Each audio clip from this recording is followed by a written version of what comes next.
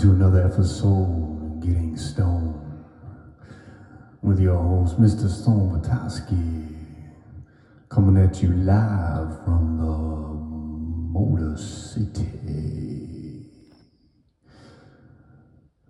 Yes, it's so wonderful to have you here. I'm sending all y'all a big old hug, just like we always do. Come on now, feel it. Feel it. Feel that love I'm sending out. Feel that good vibe, feel that tenderness. We all gotta have like some softness in our heart, right? Yes, we don't want to be judging. Leave the judgment out of it. Leave the judgment off the table. Yes, when you point a finger at someone else, remember that there are 3 more pointing back at you. Yes, it's so true. It's so true. There's lots of division, lots of confusion in the world. Let's not add to it. You know what I'm saying? Let's move from the heart. Let's be compassionate. Let's be empathetic. You know, we're not going to see everything the same way, and that's good. That's a good thing. But you know, no sense being a know-it-all. Yeah. In the beginner's mind, there are many, many possibilities. And in the expert's mind, there are few. Yeah, Shunri Suzuki. Beginner's mind. Check it out. It's a book worth having, reading, tapping into. So put that judgment on a shelf. You know what I'm saying? Be a giant, not an elf. We all brothers and sisters here on this trip. You know. So be kind. Be cool. Yes. Don't fall prey to the sickness of separation. Rise up in a one love elevation. So peace can be our destination. Yeah, that's what I'm talking about. No matter your color, no matter who you love, no matter the size of your bank account, no matter how loud you can shout, no matter the amount of your clout, leave the judgment out. Yes, no sense adding to the suffering. There's plenty of that. So move with love, groove with love. That's what I'm talking about. We'll keep it simple today, yo. That's what I'm gonna say. I'm not gonna go on and on. I'm just gonna leave it at that. I appreciate all y'all. As always, it's immensely gratifying to know that there's just even one person that listens to me and these podcasts, and you know, I send big old love and gratitude out to anyone who takes the time to tune in, and I appreciate you. Yes. So I'm gonna do I'm gonna read the introduction to a book that I think's one of those inspiring books. You know how much y'all know how much I love reading and books and the written word and the spoken word, and this gentleman, he's I don't know, he's a naturalist, or if he's just a, you know, what would you call him exactly, but his name's Paul Shepard. And I'm gonna read the introduction. It kind of goes on for a bit here, so settle back, relax, pour yourself a cup of tea or sip on a glass of wine, and just let this man's words kind of take you on a journey. As I said, Mr. Paul Shepard. It's from the Paul Shepard Reader, and it's this book's entitled "The Only World We've Got."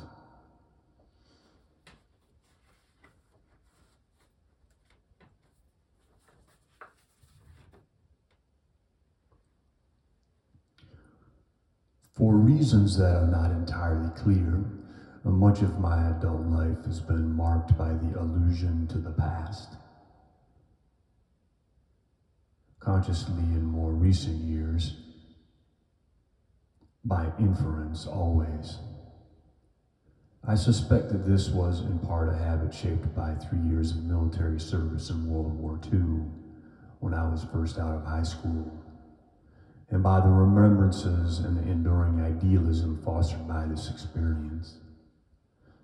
I arrived at my 21st year suffering from two kinds of inquietude. One was a lament for the land and its fate, a painful sense of the vanishing wild, and what had seemed to me as a boy, its perfection.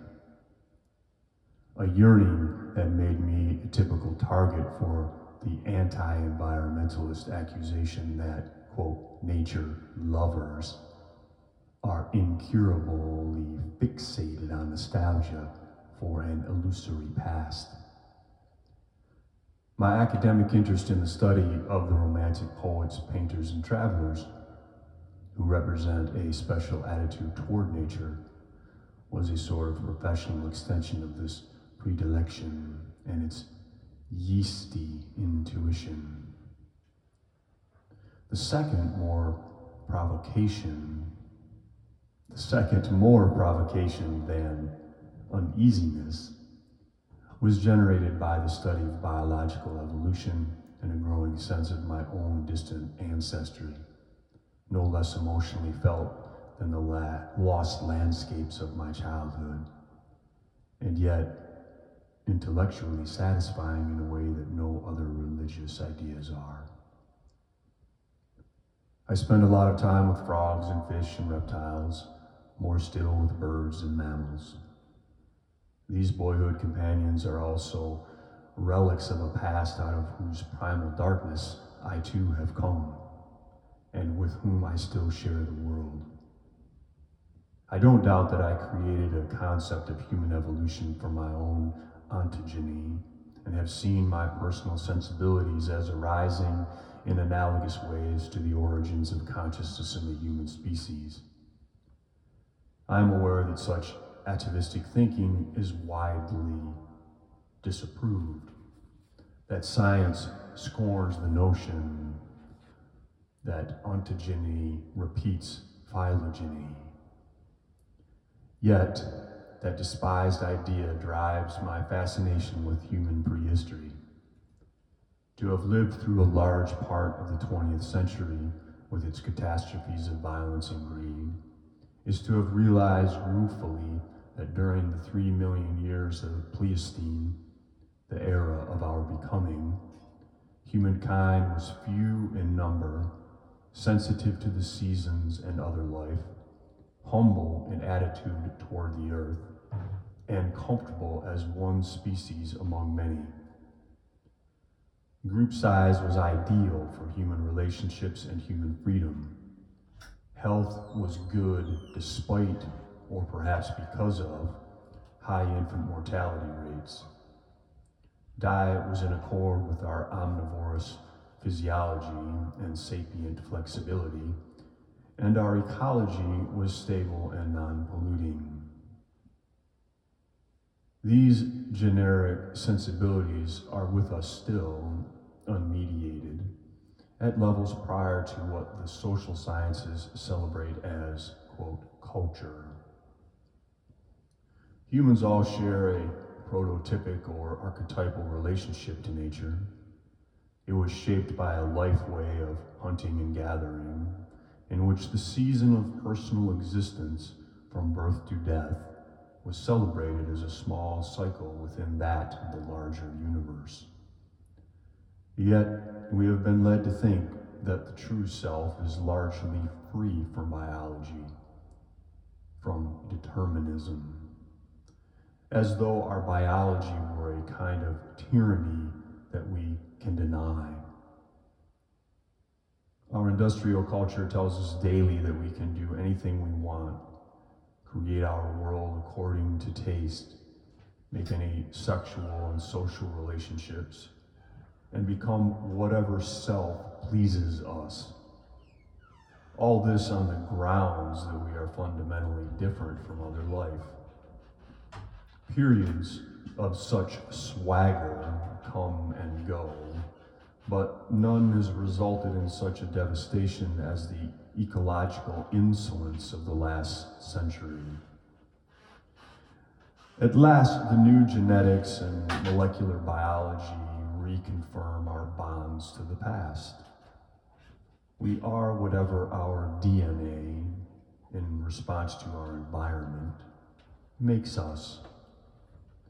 The impact of being 99% identical in DNA to the chimpanzee and 80% identical even to horses falls on us with staggering impact.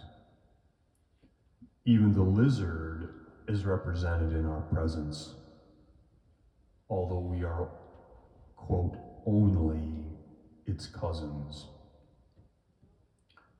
Of course, DNA does not operate in a vacuum. The genetical heritage is constantly interfacing with our experience and environment. The old question of nature or nurture was always pointless, as the constraints are biological and the opportunities are circumstantial. The hunter-gatherer context of our emergence was based on primate omnivory. Our teeth, alimentary system, metabolism bear it out. Neither carnivore, not herbivore, not frugivore, nor grainivore. We are all these at once. To get by on a diet of any one of these is to be either painfully stressed and malnourished or preoccupied with substitutions and additives. To willfully be an herbivore, i.e. a vegetarian, is a special arrogance masquerading as ethics. Even within omnivory, it is possible to get the proportions wrong or to be misled in the quality of foods. For instance, to overdo on meat or to omit fruit. Or worse, to eat plants and animals of varieties bred for appearance, size, keeping, or the convenience of machines, which tend to be deficient in nutritional value because our bodies are keyed to the wild varieties of our evolutionary past, of which they are the depleted representatives. To harvest any food is to kill living beings. This realization has become painful to us because of our lack of a philosophy of death as a part of life. And because in industrial societies, we pay someone else to do the killing. Such a philosophy would include not only the moral necessity of killing as the source of life, but recognition that we too are food. This continuity is basic to the whole of organic existence. The kinship of life requires it. Embalming, that civilized nicety pioneered by the ancient Egyptians and made law by us, is a desperate hope of escaping the cycle of bodily existence. Cremation is a half effort in the same direction. In societies in which people individually kill their own food, be it the embryos in seeds or whole animals, there is no escape from the physical network. The perception, acknowledgement, and finally embrace of the hard truth as part of an affirmation of life. Thus, the killing and eating of other beings is understood by most tribal peoples as part of a larger gift of life, rather than a victory over nature or submission to a bestial nature. The individual hunter is not solely responsible, nor is she who tears the root from the ground or pulverizes the seeds more to blame than those who share the feast.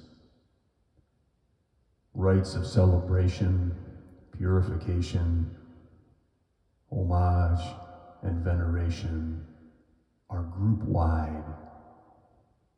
Virtually all religious concerns for these matters among such peoples bond death to both physical and spiritual renewal in some way or other. The celebration of Pleistocene life, human life before 12,000 years ago, seems to always hit two snags. One is that there are, quote, no universals.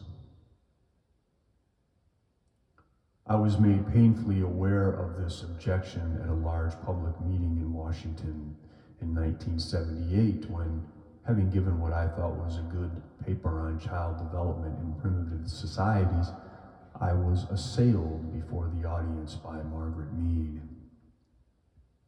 The famous anthropologist, garbed in huge-brimmed hat, a flowered muumuu reaching to the floor, and carrying a 6-foot staff, was utterly regnant. We all know there are no universals, she sniffed, and down I went. For years I dreamed of the reply I should have made. Then I began to realize that she was mouthing the conventional wisdom, not only of anthropology and the social sciences in general, but of modern society. Of course there are no universals. Not everyone is born with 2 legs. Species characteristics were of no interest to most anthropologists, who were hell-bent on the study of cultural differences. Hunter-gatherers may not always live in perfect harmony with nature or with each other, nor are they always happy, content, well-fed, free from disease, or profoundly philosophical. Like people everywhere, they are in some sense incompetent. Some tribes live in fringe environments that place special stress on their humanity. Deep tropical forests and the extreme Arctic are such places. If one is to judge from the examples of homicide, suicide, sexual and child abuse. But these hardly compare to the destitution and demoralization of the human personality. The total amount of human suffering in modern cities, or the catastrophes of industrial greed that have so impaired natural and human life in the name of progress everywhere in the Arctic and the tropics. We should not be mistaken about our terms. It is not technology or materialism that is the problem. The love of materials and the physical world and the extraordinary craftsmanship in its use have made us human. By catastrophes of industrial greed, I refer to the corporate organization of the economy, with its destruction of the human community, its blindness to place, its obscene disregard for scale, its garbage, its rapacity, its excessive desire for products.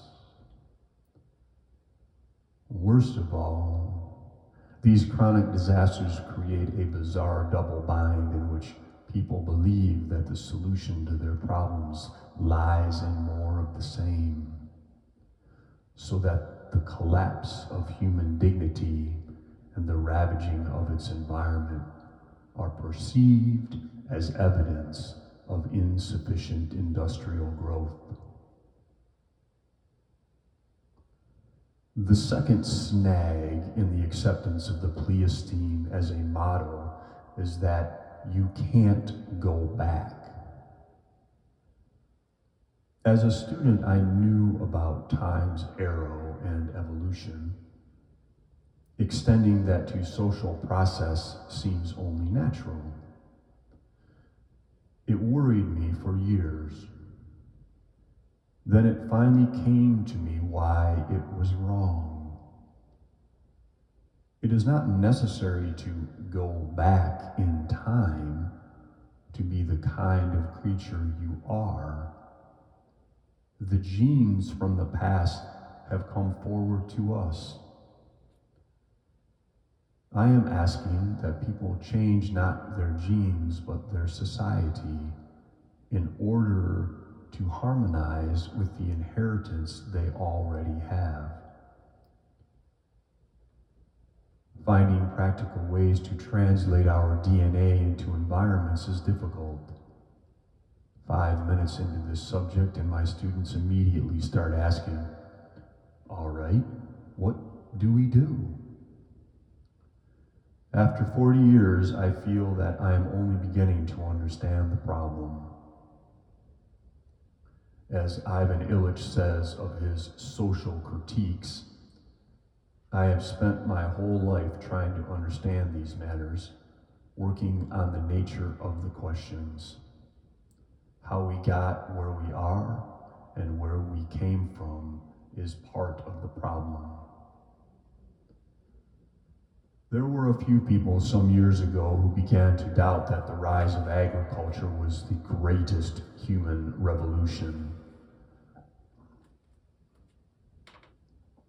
Indeed, historians have generally credited the emergence of agriculture with the very possibility of civilization.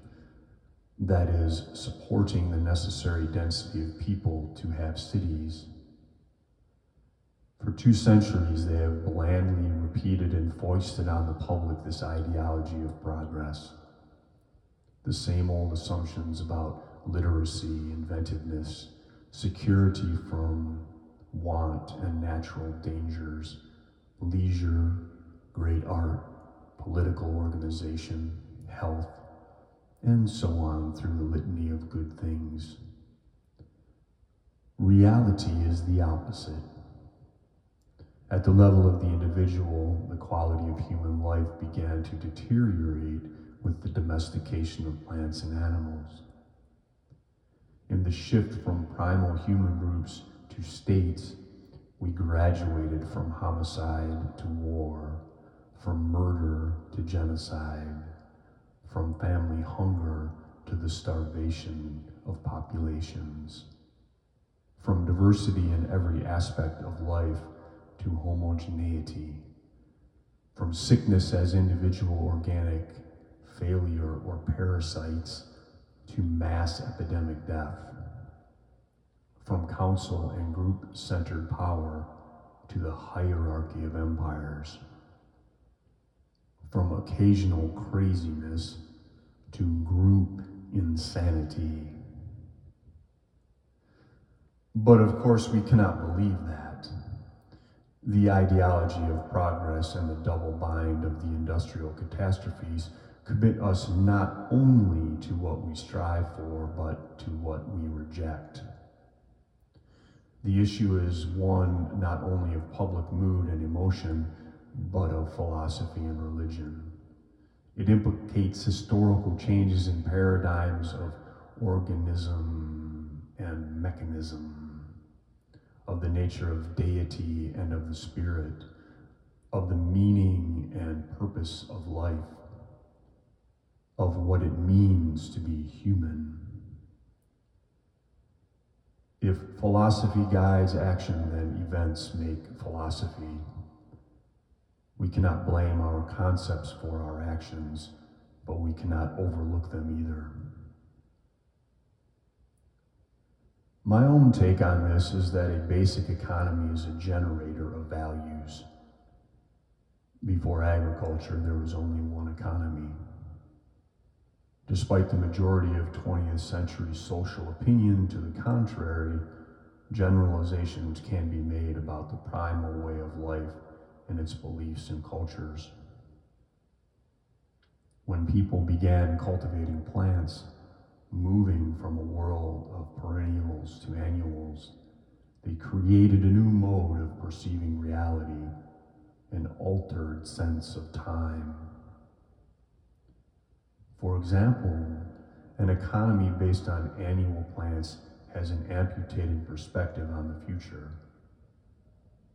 Botanically, it's centered on hardy, quick-growing, short-lived plants, takers from the soil, not givers, dependent on man-created fields, on disturbance and uniformity rather than diversity.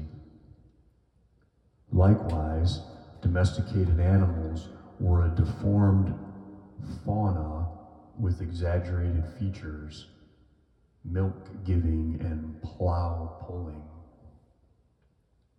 Reduced social and physical requirements, diminished intelligence, vulnerability to epidemic disease and psychopathology. Inevitably, this led to their infantilizing.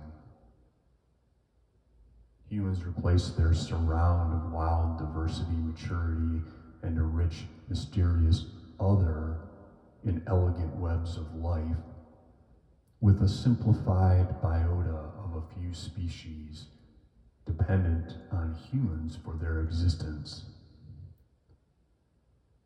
Is it any wonder that we came to think of the natural world as inferior, as created by a human-like deity, as an enemy to our civilized interests?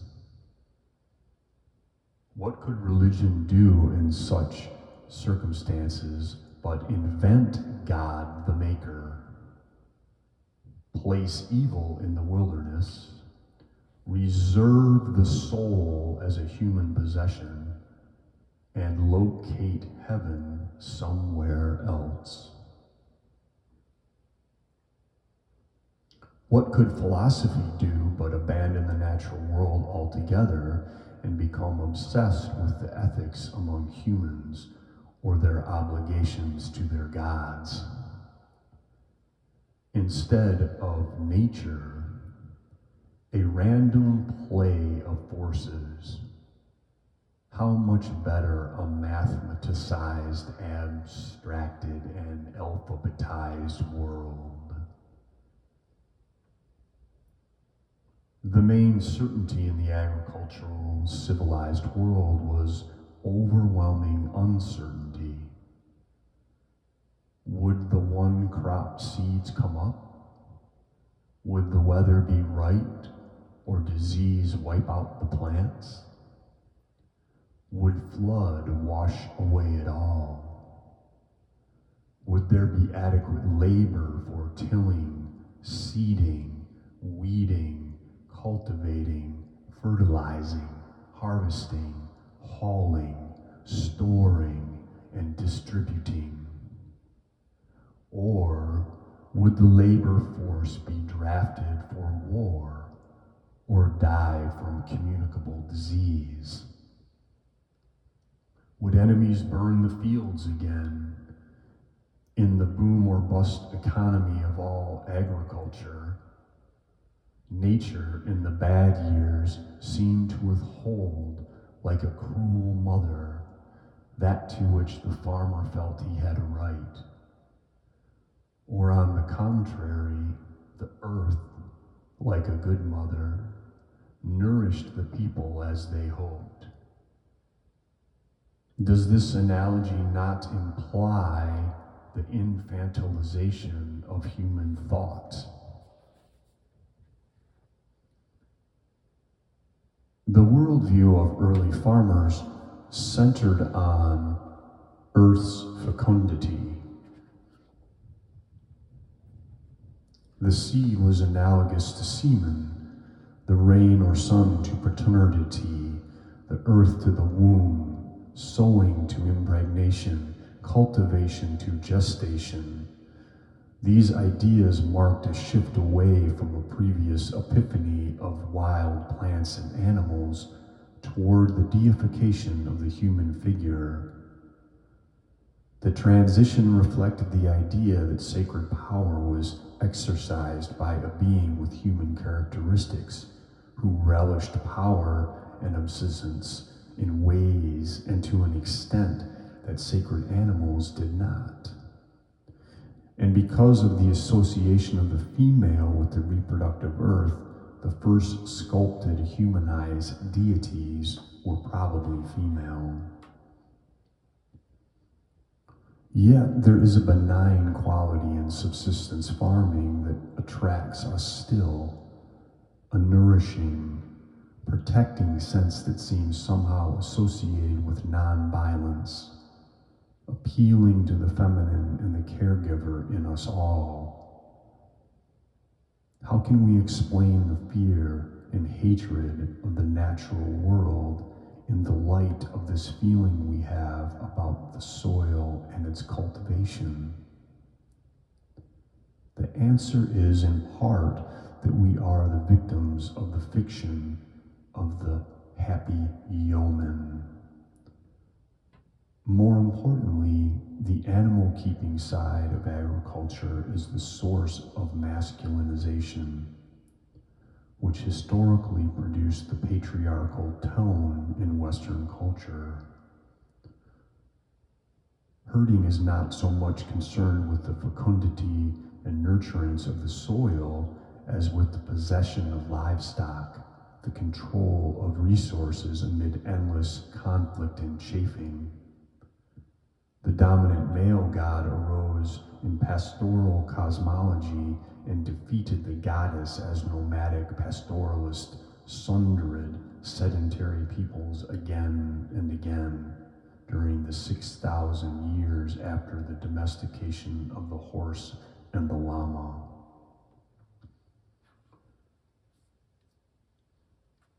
Mounted herders became the first cavalry, as professionals completing the one element that the kings of the ancient agricultural states lacked. As these conquerors transformed sedentary society, there was for them not a good and a bad side to the feminine, but a schizoid split of her into the mother and the prostitute, an ambivalence fired with an overheated sense of female virginity, male honor, and vengeance. The modern forms of pastorality are the corporation and the politics of power. Traditionally male provinces in which the earth and women are reduced to objects of ownership. Some anthropologists have been quick to observe that gender wars occur in all societies. But in truth, most hunter-gatherer groups show little actual subordination of women, and the matter is frequently treated with humor. Councils of the whole are not unusual. Vernacular gender is the rule, which is to say different gender tasks but not suppression. Modern gender wars are different because pastorally was on a different track in defeating the goddess and raising men to gods, and by inference subordinating women to men. This turn of mind invented ritual sacrifice, the attempt to placate or obtain favors from a sacred power by offerings, by bargaining with an arbitrary, a royal power. What had been participation among foragers became manipulation. The cosmic game changed from chance to strategy, from measuring one's state of grace in nature's bounty to bartering, from a sacramental gift to a negotiated blessing. Clearly, the new relationship to nature, 1/300th of human time since the beginning of the Pleistocene, tends to the necessity of control. The idea of regulating one's body, pests, predators, plants, animals, and microclimates is familiar to us, but is relatively new to the human mind. And it may lead to an intoxication with power. If the farmer can destroy his competitors, be they beetles, fungi, birds, or deer, and the pastoralist rancher can kill lions and wolves, they will be inclined to do so. Wild things become adversaries. They take up space, sunlight, or water that the farmer can use for his crops. Or they invade the crops, eating, trampling, or infecting them with disease. As soon as people began to kill wolves to protect sheep and to squash grasshoppers to protect crops, nature became an opponent and wild forms became enemies to tame in ways analogous to a war between human armies. The domain of power is a continuum extending from control of people to control of all the others, in which the only outcome is surrender or domination. It is very difficult for us, removed by so many generations from our hunter-gatherer forebears, not to project the fear of nature upon them. If wild nature is threatening, how much worse we think for those primitive people who had no buildings, guns, or chemicals, who must have spent much of their lives cowering in caves. But the evidence is to the contrary. Protection by black magic, voodoo against evil, even the late forms of shamanistic defense against demons, and ritual sacrifice are characteristic of planters and herders, not hunters. Another side to this mentality is the premise of the limited good. This is a way of understanding the given world as insufficient for the wants or needs of people. The constant shadow of scarcity, fundamental to modern economics, arose in the era of agriculture. It was not a fundamental human condition. Lean times may have occurred among primitive peoples, as they do occasionally among all species, but in general, small numbers. Ecological flexibility and the richness of the earth worked towards stability among the primal groups. Culturally, we have inherited an inability to see that our human numbers are in the root of our problems, directly in the form of insufficiency of all kinds, but also through the fallout in the form of social chaos, tyranny, the little wars everywhere, deprivation, human abuse, terrorism, and poverty.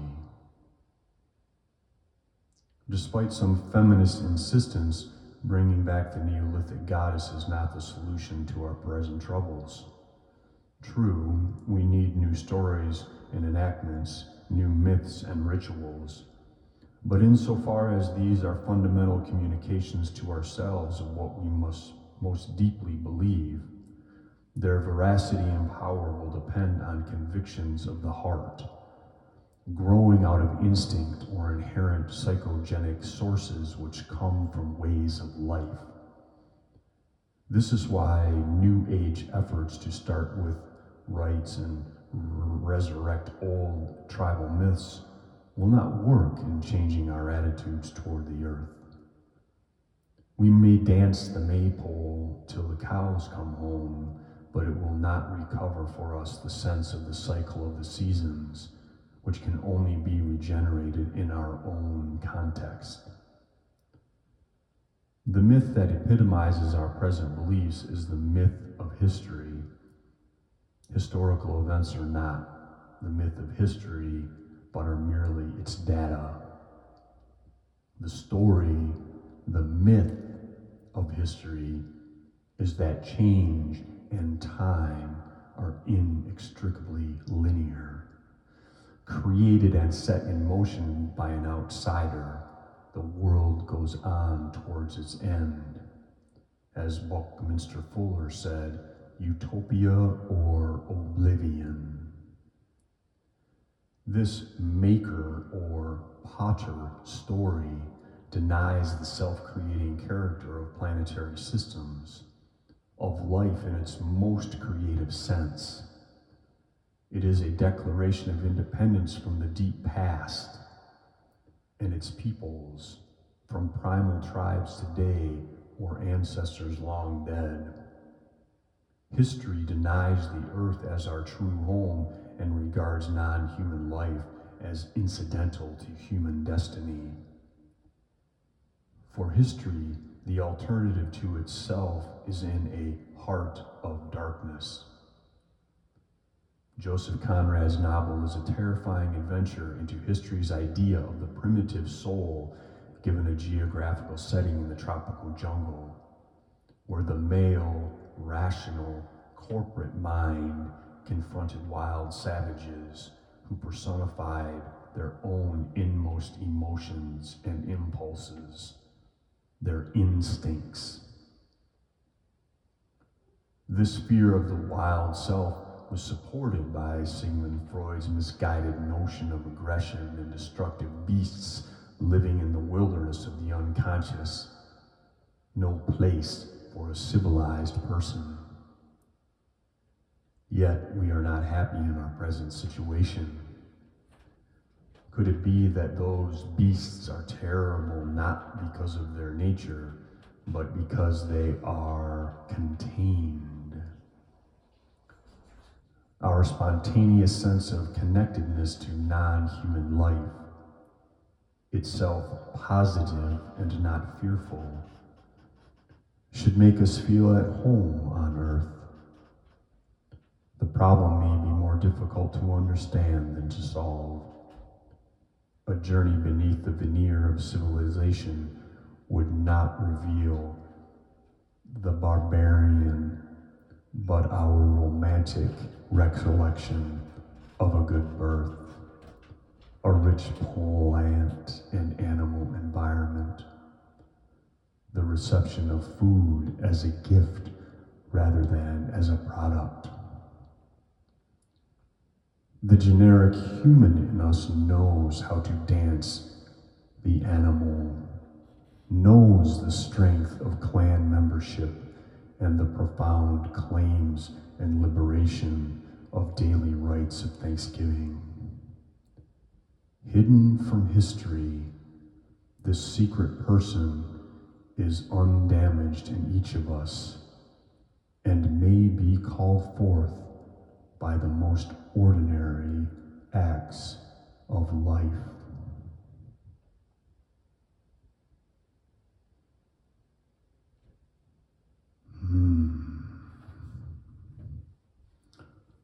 Well, well, well, well, well.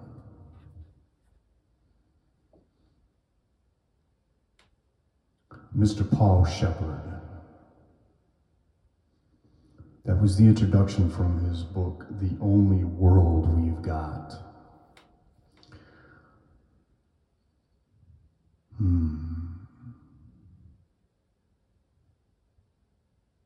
Wow. That was, I don't even know where to begin. There is nowhere to begin except within the heart. Go hug a tree. Yeah, go hug a tree. Go lay down on the ground. Go jump in the ocean.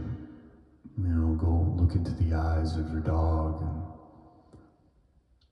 go hug a loved one. Go bite into an apple.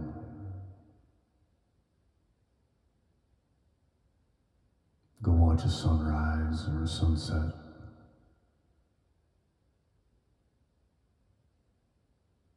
It is in those moments that we know who we are, why we're here, what it means.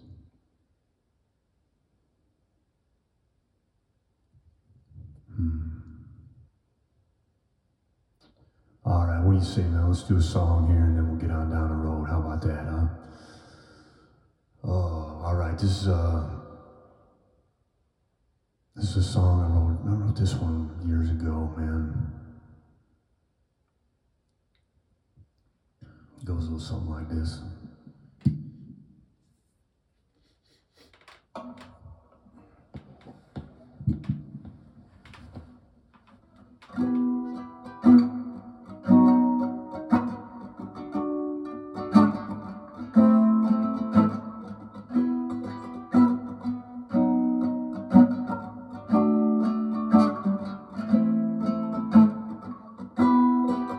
It's the hottest year today over in the Middle East. Got lots of hay, mad cow. What the hell is that? Why so many of us getting fed? Concrete strips all across Mother Earth's bed. All these distractions, what is it we think we lack? Sun shines so bright up in the sky, giving this love freely to you and I. Moon, she rises up oh so high, a sweet goddess. Oh, how you make me cry.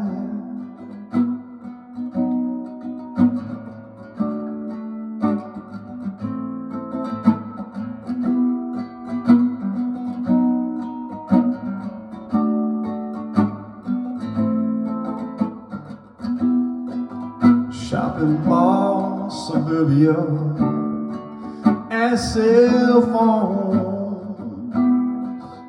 No wonder we are feeling so alone.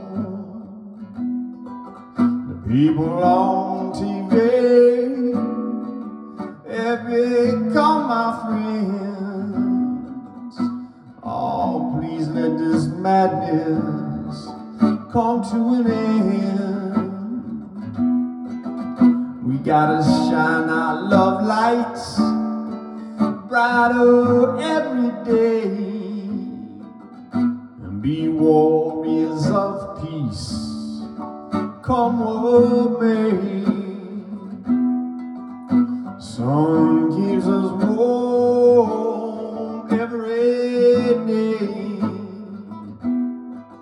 asking nothing in return, but I give thanks every day. Moon, she dances, oh, with the sea.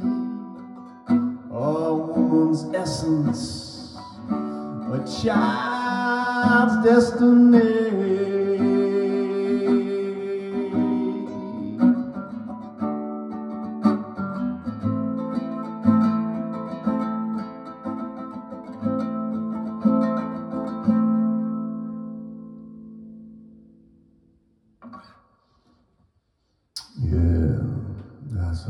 That's a song called Warriors of Peace. We can all be warriors of peace. We can all be warriors of peace. Each and every one of us. Yes. Yes, yes. So find it. Find it in your heart. Find a way to shine your love light every day. Find a way to drop that judgment. Find a way to resonate in a high vibration of compassion and goodness and positivity and LOVE, love. Yes. All right, all y'all. Yeah, thank you again so much for listening. I appreciate you. I send much love and positivity and grace out to all y'all. Thank you so much for being here. Until next time, peace.